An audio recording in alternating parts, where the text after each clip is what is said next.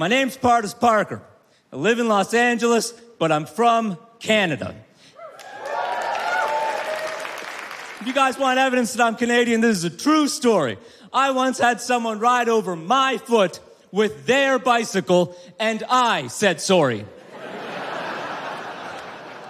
And then I said thank you. It's a true story.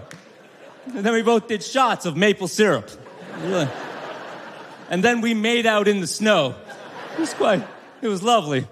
I apologize for everything, man. I do. I apologize the first time a girl told me she loved me. I was just like, sorry?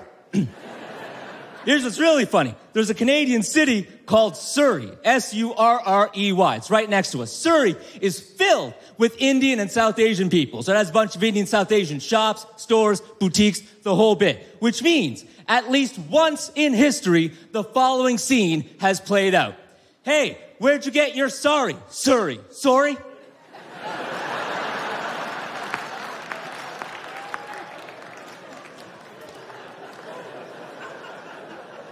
If you don't like that joke, sorry.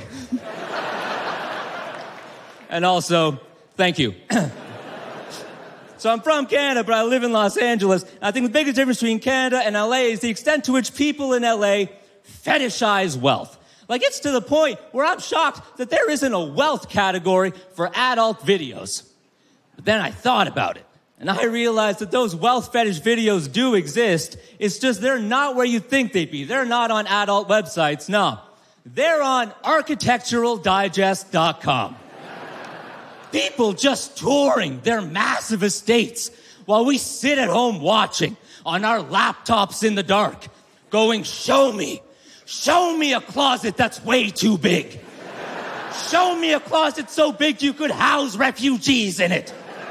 But don't, because then where would you keep your cufflinks? I'm terrified, man. I'm terrified that LA's changing me, that I'm becoming one of those people who chases money, who fetishizes wealth, who wants to be a billionaire. When I say that, people get angry. They get defensive. They're like, well, what's wrong with being rich? What's wrong with being a billionaire? What's wrong with being financially savvy? And it's just like, yo, man, if you own $1 billion of anything, that doesn't make you savvy. That makes you a hoarder.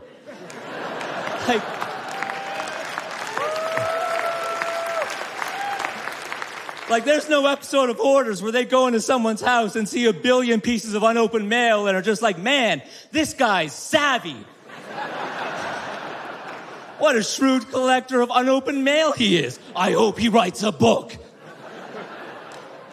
People get angry, man. They get defensive. They're just like, oh, there's valid reasons to be rich. There's valid reasons to be rich. I just want to be rich to build generational wealth. That's it. I just want to build generational wealth. And it's just like, yo, man, why would you do that to your kids?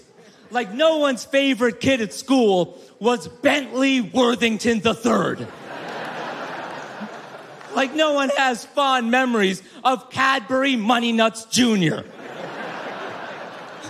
of the famous Money Nuts clan, who made their fortune in shipping. No one needs it, man. No one needs it. People get angry. They're just like, oh, there's personal reasons to want to be rich. Like, the only reason why I want to be rich is to cement my legacy. That's it. I just want to cement my legacy. And it's just like, yo, man, being rich isn't going to make history remember you. You know how I know? There's 2,668 billionaires on the planet right now. Name them. You can't.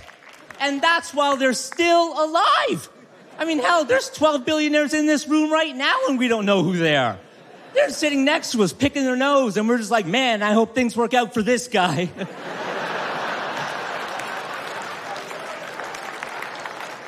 Being a billionaire, man, being rich isn't going to make history remember you. It's not going to leave you a legacy.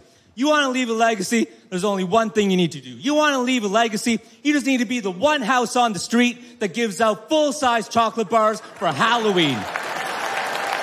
That's it. That's it. Legacy cemented. It's been 30 years since I went trick-or-treating, and me and my brother still talk about 39 Grennan Drive. It's like, who? Sam and Lucy? Oh, those people were saints. They were angels. Someone should build a statue in their honor to celebrate their legacy. There's any rich people in the audience who were offended by those jokes. I only have one word for you. Sorry. And also, thank you. Now let's go make out in the snow. My name's Pardis Parker. Thank you for coming to my second TED Talk.